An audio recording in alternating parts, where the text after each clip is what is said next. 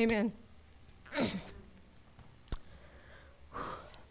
In a Peanuts comic strip, Charlie Brown is talking with Lucy as they walk home on the last night of school.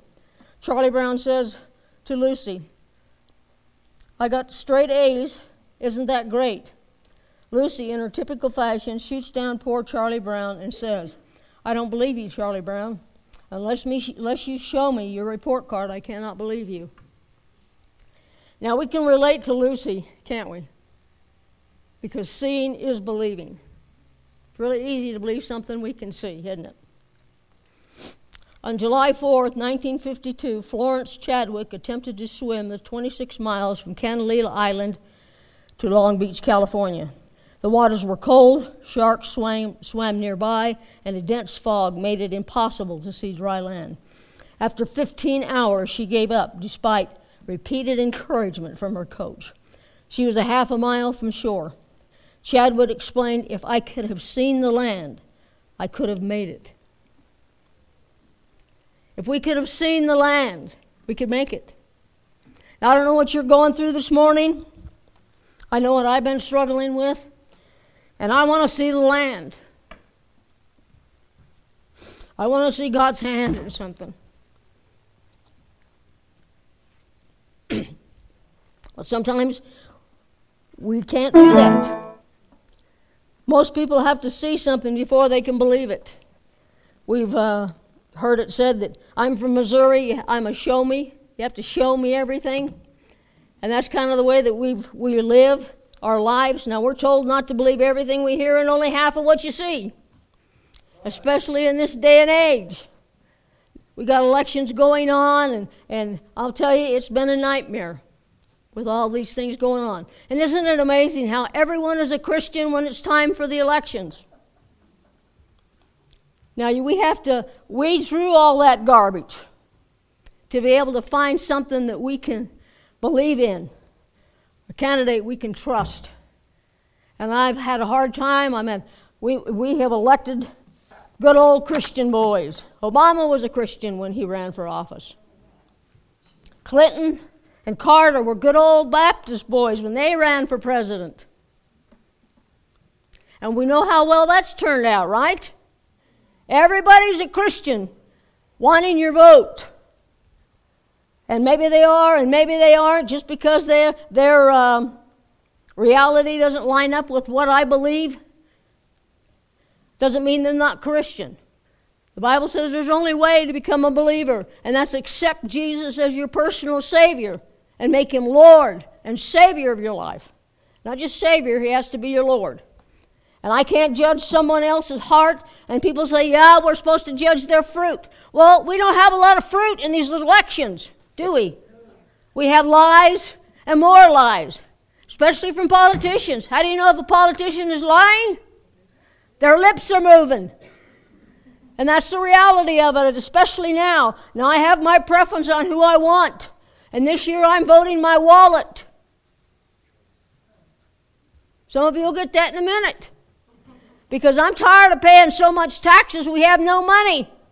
I'm tired of sending all of our jobs overseas or to Mexico when our own people are out of jobs. And I know they're doing jobs Americans won't do. Well, I'd love to do some of those jobs I've seen them doing. Wouldn't you? I mean, some of these illegal aliens are making $20 an hour. Not only that, they're giving them free board and room. They're giving them money, medication. Now, I really have a problem with that because I think old people need to be taken care of. People that have worked their whole lives. And I've always felt this way, not just since I got old. I understand it more now that I'm there. But in my younger years, I have always had a burden for the old people because we just throw them aside and said, okay, you're done, you're not productive anymore. My mother lived with us for 14 years. She got the huge amount of money. I think she ended up after the 14 years getting $412 or something a month on Social Security. After working her whole life. We can't live on that kind of money, can we? But that's how we treat the old people. We need to give them more money. We need to put them in the facilities of prisons that they have, because they have all the good stuff. Amen. They got 24-hour service. They get good meals. They got exercise places and all this other kind of stuff. What do the old people get? Can't afford to buy it, rent anything. Can't afford to drive their cars because they ain't got any money. We need to swap that out. Take care of our old people. And I know that a lot of the cultures aren't like that. But I'm thankful the Native Americans appreciate the old people more than anyone. They respect them and they listen to them more than what we do. Because to most of the people, they say, what have you done for me lately? They don't care. They want to push them in a corner and forget about them. But God doesn't forget about them. So if that's you, God will take care of you. Now, this has been a rough time for us the last few months, and it's been a rough time for Sheldon and this church, because Satan has attacked us more than you'll ever know. The battles that we face, I will not ever tell you about. So I told you about something this morning. I didn't want to. But there are more things that we deal with that you don't have a clue about, because I don't want to share them with you, because it isn't beneficial. But God, He has been attacking our bodies. And in that attacking us, they're attacking this church. So if you're not praying for us, you need to. Because if the Satan can take out the pastor, the sheep scatter. Pastor is the shepherd of the flock. And this is the flock that this pastor has been called to. And if Satan can attack me and attack Pastor Sheldon and get us to leave or get us to whatever, the sheep will scatter. I have been frustrated enough that I told Randy I'm just going to go down, put the keys to the church in an envelope, and send them to the district, say, have it. Oh, you say you don't think like that? Oh, yeah, I have. You can ask Randy, because it just breaks my heart, some of the stuff that goes on. And so we're there. But we know that we're committed to God, and we're committed to this church. And we've put this church and your family ahead of our family, and that's what a pastor's supposed to do. Because you are our flock. So we can't do a lot of things that we need to do because of our commitment to this church.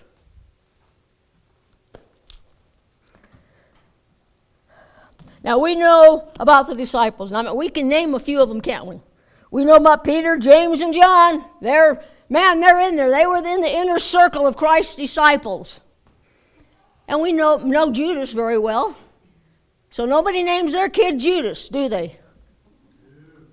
I don't think anybody names their kid Jezebel either. Because what's attached to those names? So we don't do it.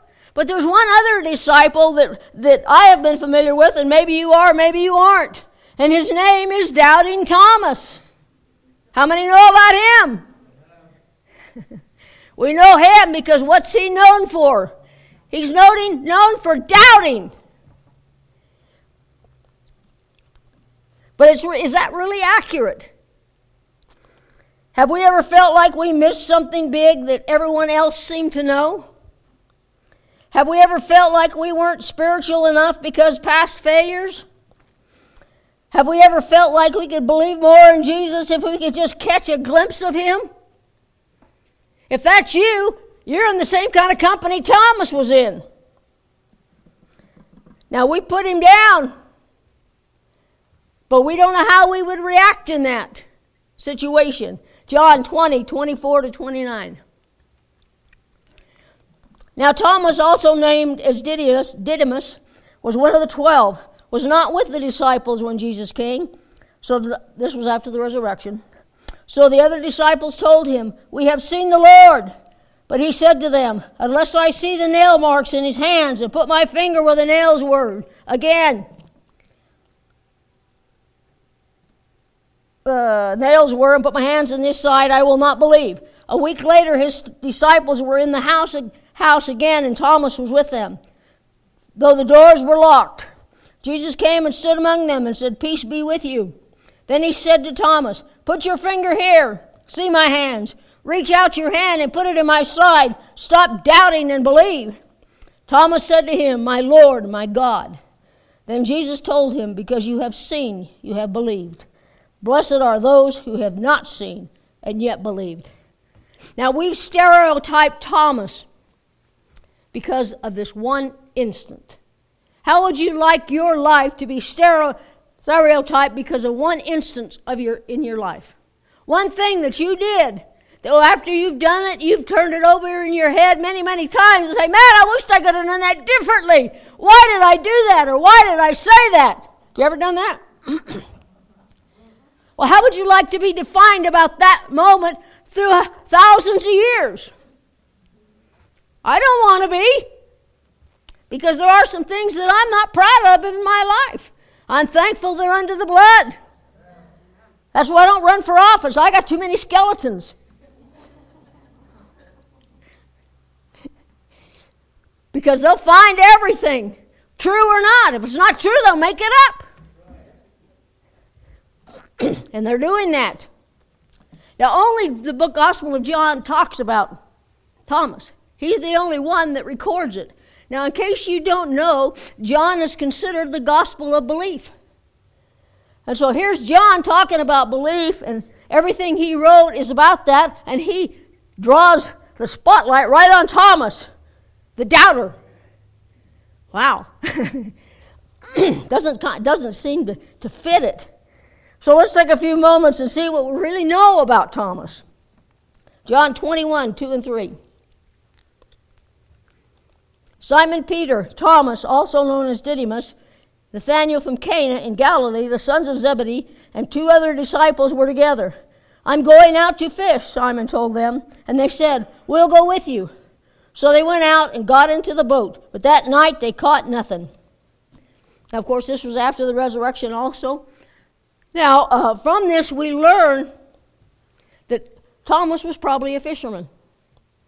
Now, most of Jesus' ministry happened around the Sea of Galilee because that was the major job provider for people there, was fishing.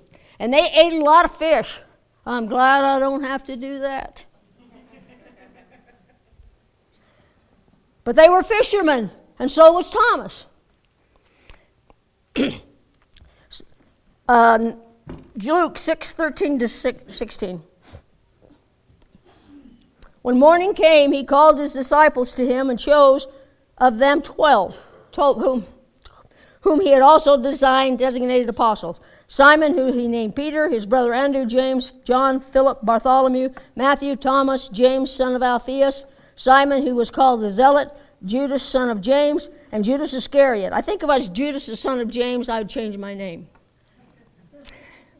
Call me James from now on. So, who we, of course, we know who was the traitor. Now, Thomas was a follower and disciple of Christ from the very beginning of his ministry. Thomas chose to follow Jesus. Thomas chose to give up his whole life, his career, everything that he ever knew to follow Jesus. And he was chosen by Jesus to be one of the 12. And this group of 12 was the main leadership of the disciples. Now, Jesus didn't have just 12 disciples. How many know that? We know he had at least 70 because it tells us that, and he sent them out 2 by 2. So we know he had at least 70 of them, but out of all those people that followed him, and I probably hundreds and hundreds of them, for various reasons. Some for what they could get out of him, and we have a lot of people like that. They go to church for what they can get out of the church. Give us a sad story, give me some money, and then when they've drained all the sympathy they can from you, then they go somewhere else and start over again. That happens, believe it. And that's why we give money to the fund in Kanab. They have a fund set up for people that have issues, and they can filter through the people that really have needs and the ones that don't. Because we as Christians are the easiest guppies there are in the world, aren't we? Man, you give me a sad story, and I'll give you money. When they want money for a ministry on TV, what do they show you?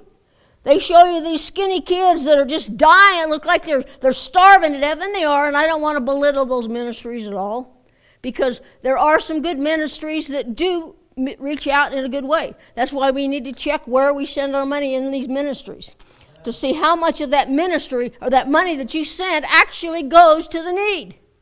The United Way is a big money maker, but only 10% of the money collected goes to the need. If you want to support a ministry, do it through the Assemblies of God, because they know how to do it, and they do it right. And 85 to 90% goes to the need. And that's what we want. Anything less than that, don't give it to them. Period. Because you're throwing money right on to, might as well go flush it in the toilet. Because that's what's happening to your money. So, he was a core leader.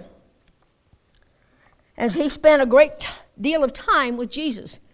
Man, that's, one of the reasons I'd like to have been there, because we could spend a great deal of time with Jesus. Wouldn't it be nice?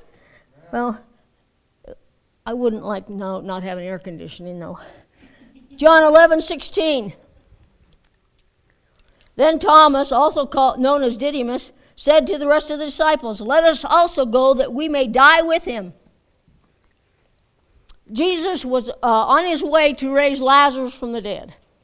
And the religious leaders have become increasingly mad at Jesus and jealous of his ministry and his followers, and they were seeking a way to kill him.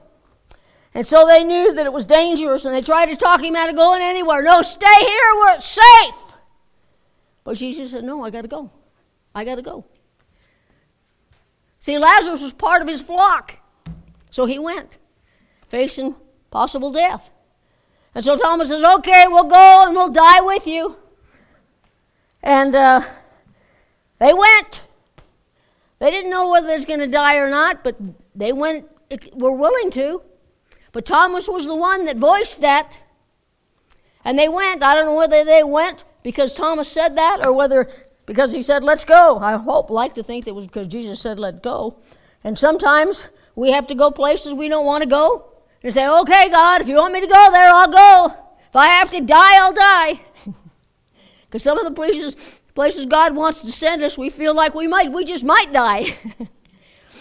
And then we find out that when we're there and God works situations out, if God sends you there, you're going to learn something there and you're going to grow. We know that personally when he sent us to Colorado, because we didn't want to go. I had a good job, and Randy had a choice because they closed the Fort Douglas where he'd work, and he had an opportunity. Well, it was retire or go to Colorado. Now it was it's kind of too. He could have retired, but he wouldn't have got a lot of money because he was too young to retire. So we went kicking and screaming to Colorado, and like I told you, I think last week, we learned a lot while I was there, and God knocked a lot of our religiosity out of us so he could use us better. And we've always been involved in ministry my whole life, almost. So, so Thomas was a sold-out follower of Jesus and knew he could die. Do those sound like the words of a skeptic? No, they don't. John 14, 1-4. "Do not let your hearts be troubled. You believe in God, believe also in me. My Father's house has many rooms. If that were not so, would I have told you that I am going there to prepare a place for you? And if I go and prepare a place for you, I will come back and take you with me, that you also may be where I am. You know the way to the place where I am going." Now, Jesus is trying to prepare his disciples for his death and resurrection. But see, they're not understanding it. They're not getting it. Of course, I wouldn't either. We look back on it and we see how the puzzle pieces fit together, but they didn't. Remember, they didn't have this. The Gospel of John wasn't written until after Jesus left. Long time afterwards. So they didn't have that benefit of knowing those kind of things. And of course, they were all Jews, so they had their bar mitzvahs, which means they memorized the first 5 books of the Bible before they were considered a man. We need to go back to that. Our kids, by the time they're 14, should have memorized the first 5 books of the Bible. Try to get that done, parents. That's unusual punishment. We're taking your kids away and giving them to them. Not that would happen, but it might one day. But Thomas clearly says he doesn't understand what Jesus is talking about. John 14:5. Thomas said to him, Lord, we don't know where you are going, so how can we know the way?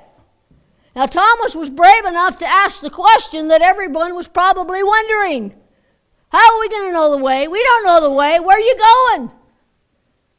But Thomas was brave enough to ask the question. And, of course, he probably got a lot of amens when he did. Amen, brother, ask it. But Thomas wasn't afraid to ask the questions. So how did he go from follower to famous skeptic? Now, on the night Jesus was arrested, Thomas and all the disciples scattered. They ran away. And I know that John and some followed behind, but they weren't really, there per se. And we know that Peter denied Jesus 3 times. But the rest of the disciples weren't there. And Thomas wasn't there. Now, after the death of Christ, a lot of the disciples gathered together for fear of their lives and trying to figure out what they're going to do for their whole lives. Everything they're invested in their lives died. That was hard. Now, if you invested your life, gave up everything you had for a certain thing, and it's gone, you'd be devastated too. But Thomas, for some reason, didn't go back to the group.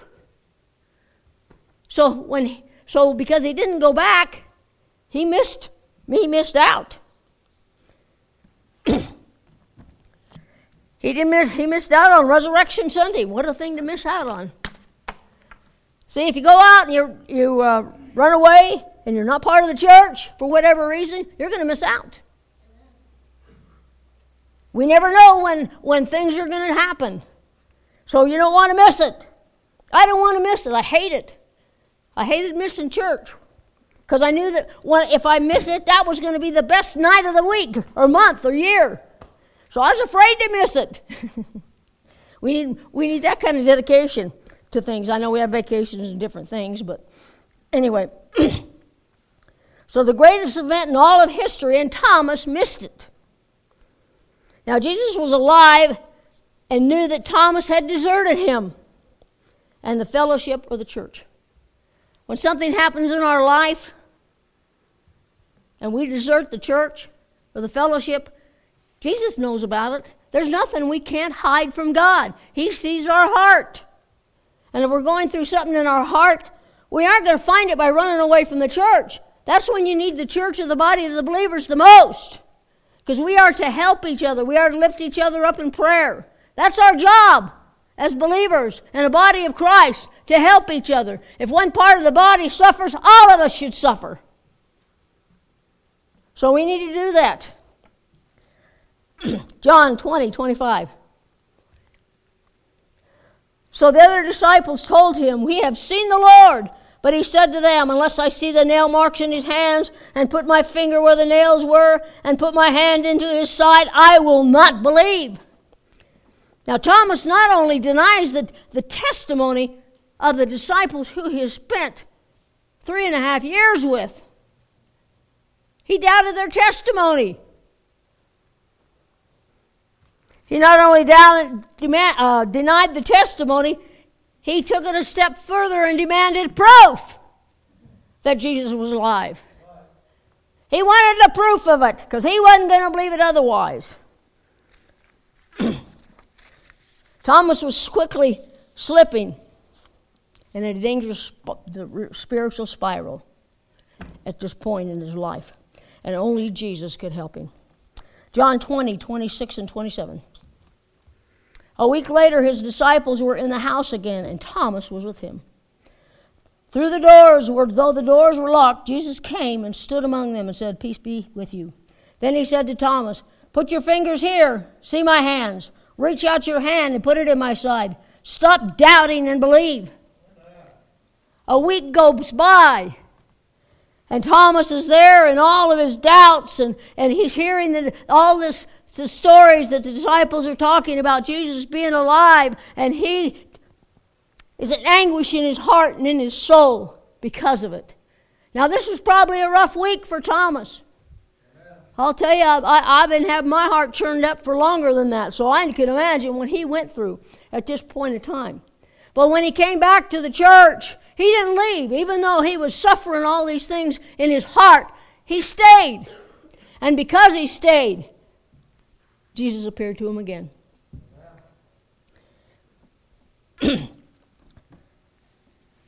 Now, doubt is not necessarily negative until it leads you to choose not to believe.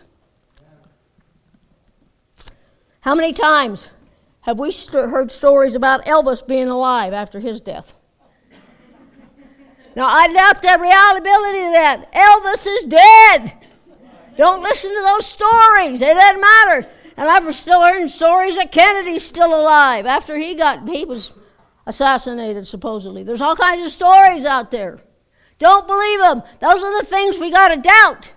But there's enough proof and evidence that Jesus was rose from the dead. Amen. He died on the cross. They put him in the tomb, and it was empty. And they had no explanation for it. They would have loved to have found a body, but they couldn't find one because he was alive. And that's the message. So we have that proof. And they had as many as 500 people saw Jesus at one time. They said, oh, it was just a couple of people that saw him. No, he did not. There was at least 512 witnesses to it. And probably more than that, but it records in Acts that he appeared to 500 at one time. So that's the number I'm going to use. So there was enough evidence that Jesus was alive. Now, believing means, let's see where we at. Jesus was literally saying to Thomas, you are acting like a person who has no faith. Stop it and believe. Now, the only way to survive our doubts is to believe. Now, we aren't to believe everything that's going around, but believing means to put our complete trust in something or someone. To believe in Jesus means to depend totally on Jesus and place our trust in him 100%. Amen. Do you believe? Have you put your trust in him? John 20:28. Thomas said to him, my Lord and my God. When Jesus appears to him, and after the resurrection, he says, here. He didn't say, hey, you idiot. You fool. You dirtbag. Why in the world are you doubting? He didn't do that.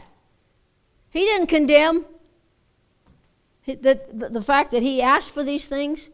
He was kind to him. But he said, here, put your hands here. Look, here's my side. Look, there's the sword. There's where it went.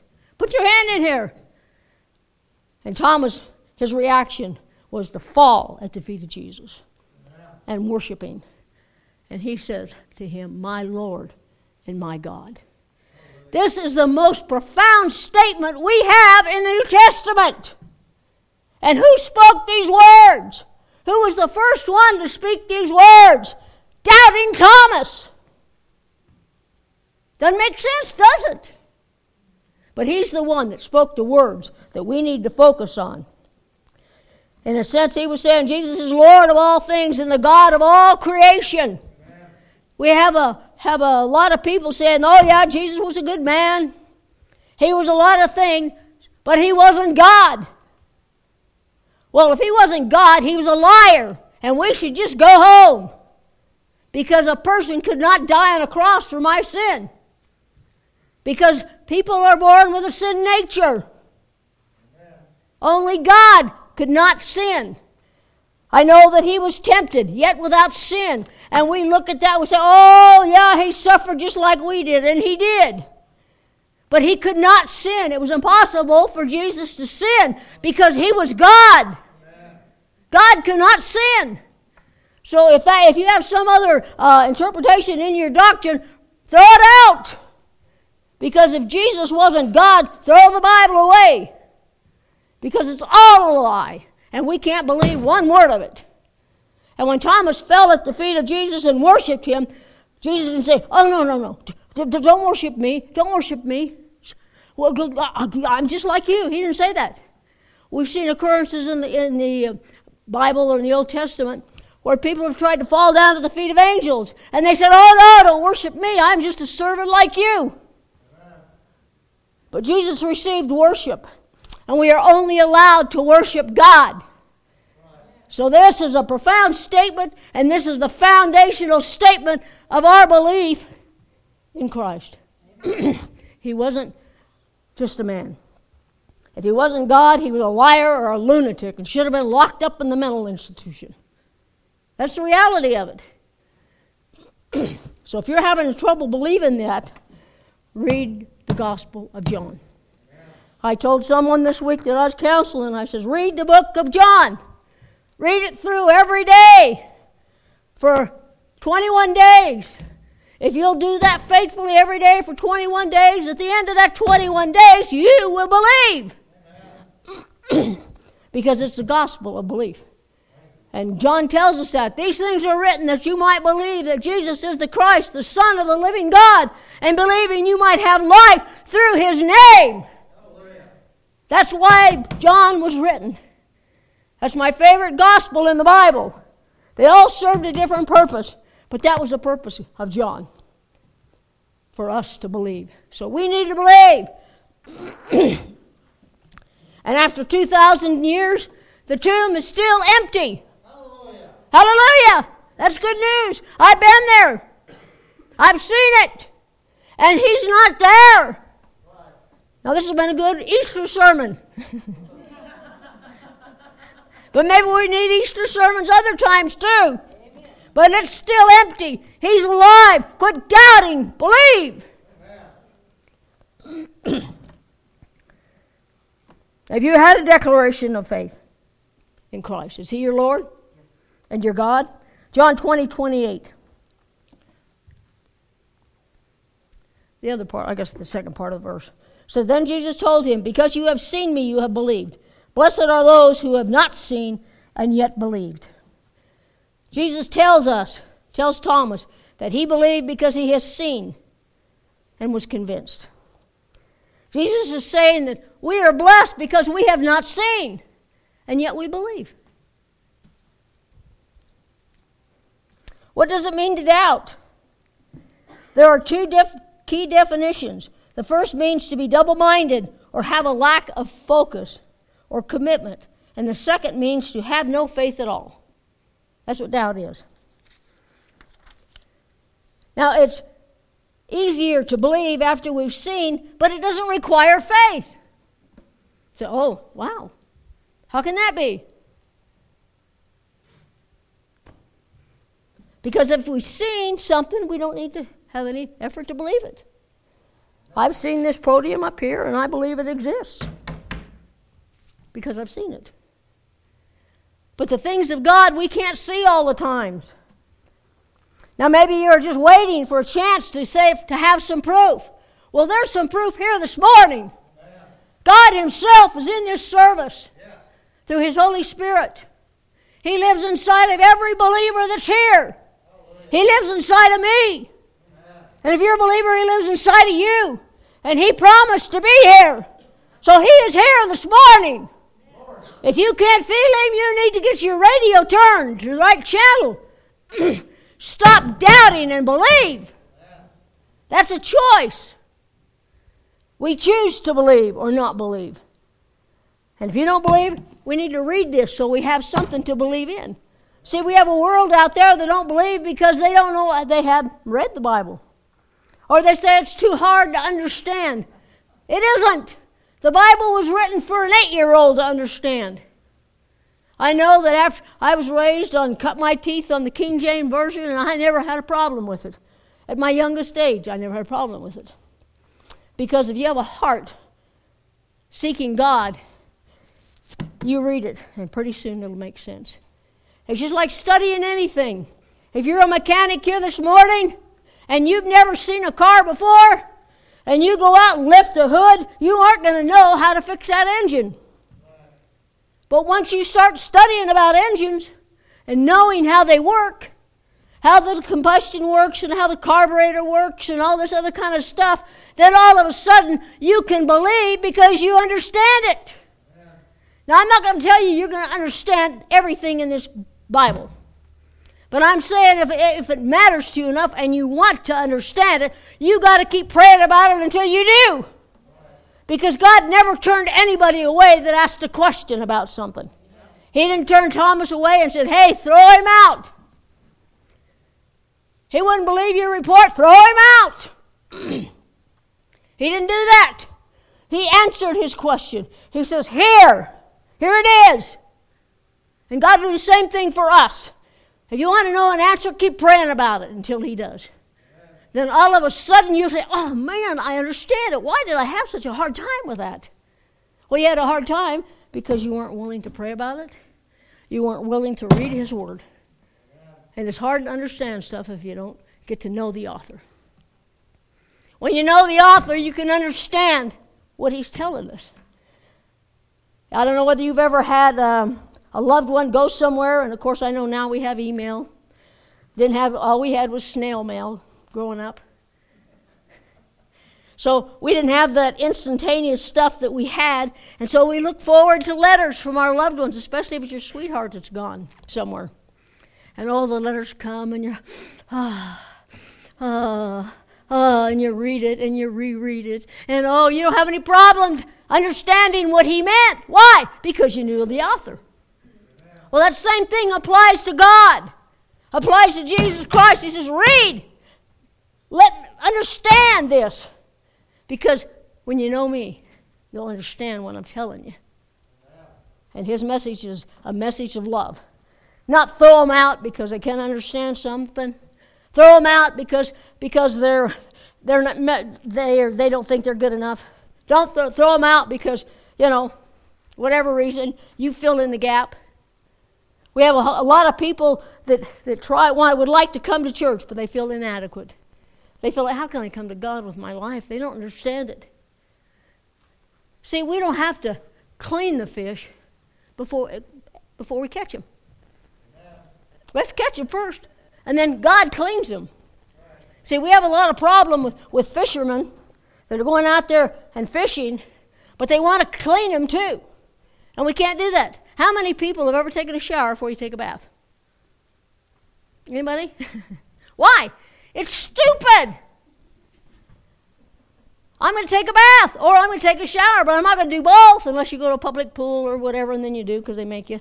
But generally speaking, we don't do that. Well, that's what Jesus says to us. He says, come to me. Don't worry about all that baggage you have. Don't worry about your past sin. Don't worry about anything because I died for you. I love you this morning. And it doesn't matter what you've done.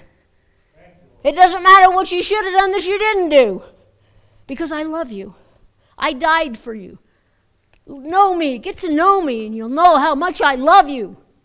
If we could only get to know him and know how much he loves us, it wouldn't be a problem at all following him. We wouldn't. If everyone in this congregation did that, we wouldn't have any conflict in this church at all. None. Because we'd be on the same page. We'd be on wanting what God wanted us to do. And it wouldn't be a problem if we have a vacancy in the church for somebody, a ministry, because people should be fighting over the opportunity to do it. We didn't go to churches when we first come here because there was no opportunity for us to minister, to serve. Of course, we ended up in a difficult situation after that, and that's how we ended up coming back here, even though we've been in Assembly of God churches our whole life. When we first came here, there was nothing for us to do. But then I said, well, I'd rather have nothing to do than listen to a doctrine that was churning my stomach. And that's the only time we've ever left the church in our whole life, except for when we had to move. The only time. Because when we go in there, and we feel like God wants us there, we stay. The winds can blow all they want. People can argue about the color of the carpeting or songbooks or they didn't like that certain message from the preacher this morning or whatever it was. But I'm staying, I'm sticking. Until God tells me to step aside, step down. Or he takes me home.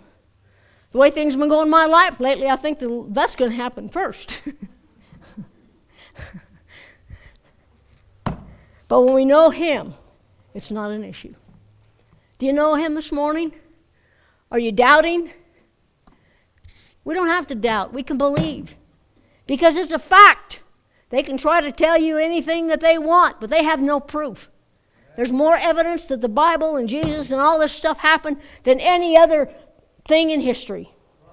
We have more biblical texts that we have that's almost word for word for what we have here today. And that's a lot of proof. They have a few bits and pieces of one particular book, Aleph or whatever it is. What was that? Eliab? Whoever it is, anyway, it's an old book that they found. And, Iliad.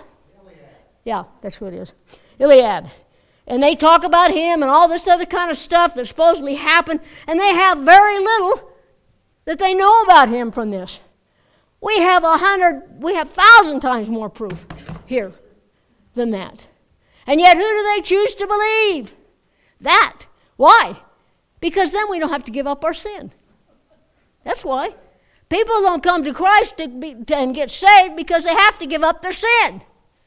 You don't have to give up anything else to be a believer except your sin. But see, we like our sins. Some of our sins we've had around for a long time, and we like them. They're our pet sins. And it's hard. I had a lot of those too. And when I came, God didn't all of a sudden get rid of all those things that I had a desire to do all at once. Some of those things I struggled with, and some of those things I still struggle with after all these years, because the devil knows my weaknesses.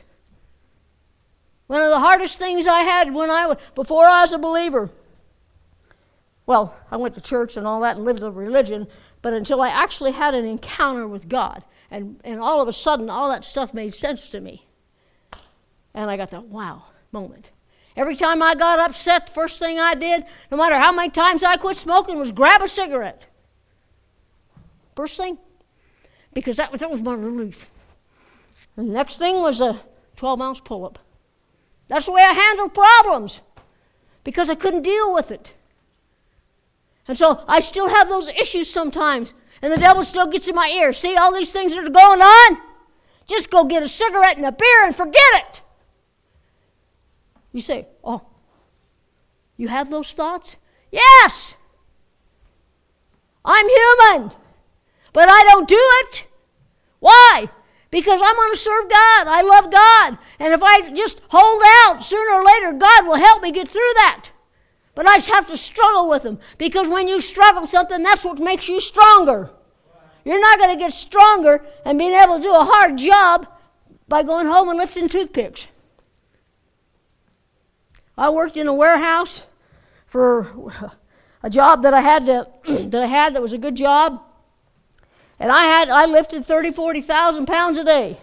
And I'll tell you, that first week of that job, I thought I was going to die. I can't lift this stuff. Oh, no. And I went home, and I hurt so bad I could hardly even move. But after a couple of weeks, okay, I finally started getting better, and then I got stronger. And I could throw a 100-pound bag of flour 7 feet in the air without blinking an eye. Because I did it all the time. I got strong. I could grab a 175-pound man and throw him out into the yard with one hand. Yeah, I did that. It's another story. You want to know about it? I guess I got to tell it because I mentioned it. When our kids were little, they had everything. Our kids were spoiled rotten. And they had everything. If they had the new game, we were the first one that had the Atom computer. That was the first computer that came out. We paid $700 or $800 for that thing. And that was a lot of money. When it was 35 years ago, whatever it was. That's a lot of money. A lot of money now. But we got that. They had the Atari. Oh, man, we got that for them, too. They had everything. We had a game room upstairs with those pool tables and games for them to play. They were spoiled rotten. But all the kids were over at the house, and we knew where they were at. But they had a game, and they had a friend that came over, and he stole a game. And they knew he had stolen it. So I went over to the house. And I asked, I knocked on the door, and I says, after your son was left, I says, I think he might have mistakenly or accidentally taken one of our games home with him. And it was a game Zaxxon. I don't know whether you know about it. It was one of the first games that had the most graphics. It was an awesome game because of that. And he said, no, my son's got one, but it's his. Someone such and such give it to him. And I says, well, if you show it to me, we've marked the game, and I'll know if it's ours. And he said, no, I ain't doing nothing. And I was talking to him, and I talk with my hands. So he went in, and as soon, excuse me, and I was talking to him, and he slammed the door as hard as he could, and it hit my hand. And the door bounced off my hand. Without thinking, I just reached in there and grabbed him by his sweatshirt, and I threw him out in the yard. And every time he got up, I threw him down again. Until finally his sweatshirt tore and he got away. And my kids were standing there at the fence. They were little. And they thought, oh man, don't you mess with my mother. Because I was strong. I'm not no more. I can't do that now. They'd wop the floor up with me now. But I was strong back then, and nobody messed with me growing up. So anyway, he finally ran back in the house. Well, I'm calling the cops on you, and all this other kind of stuff. Well, I guess it was the next day. Some cops knock on the door. Randy answers the door, and he says, is your wife home? I says, yeah, she's upstairs. So the cops come in. There's two of them. And they go upstairs, and they look at me, and their mouths drop. And they said, and they about lost it. They says, well, we have an assault complaint against you, against this guy. And this guy evidently just got out of prison a couple weeks before. And he said, so he called us because you assaulted him. And he says, I got to tell you, if someone your size would have beat me up, I'd be too embarrassed to tell anybody. That's what they said, laughing, and we talked for a while. They says, this is over as far as we're concerned, because we told them the whole story of what had happened and that, and so they left. And I guess it was a week later, I guess the kid was kind of, maybe he was afraid, I don't know what, and he called us, and he says, if you want to come and look at this game and see if it's yours, okay. And I says, okay, and Randy says, you're not going. He wouldn't let me go. He's the defender of people. So he went, met this kid. He was only what? How old was this kid? 7 or 8? Yeah. And he looked at his man and said, well, let me see it. Yeah, it's ours, thanks. So he got it back, but that was a story about that. So, but it doesn't matter. Doesn't matter what your past is. Is that something I'm ashamed of? Well, in some respects I am, in others I'm not. It's a good, funny story. We grow, and if you look back the hard things that happened in your life and you can laugh at them, that's kind of where you make the biggest bonds is during those times, isn't it? So maybe you have a past you're not so proud of. Maybe it's not as colorful as mine. I have a lot more stories I could tell you. And God has really done a work on me. I mean, if you follow me around, sometimes you may wonder if I'm even saved. Don't laugh. I followed you around. Sometimes I probably wonder that about you, too. See, but God doesn't care. He died for us. He died for that. He didn't say, clean up your act and come to me. He says, come to me. I'll take care of you. I'll do what I need to do for you. So that's all we need to do, is come to him as we are and let him take care of the things in our life. So we need to stop doubting and believe. It's a choice this morning. Are you going to continue to doubt, or are you going to believe? Let's pray. Our precious Heavenly Father, Lord, I thank you for this day, Lord, and your blessings. And we just ask, Lord, for everyone that is here. And I just ask, Lord, if someone doesn't know you this morning, that they will change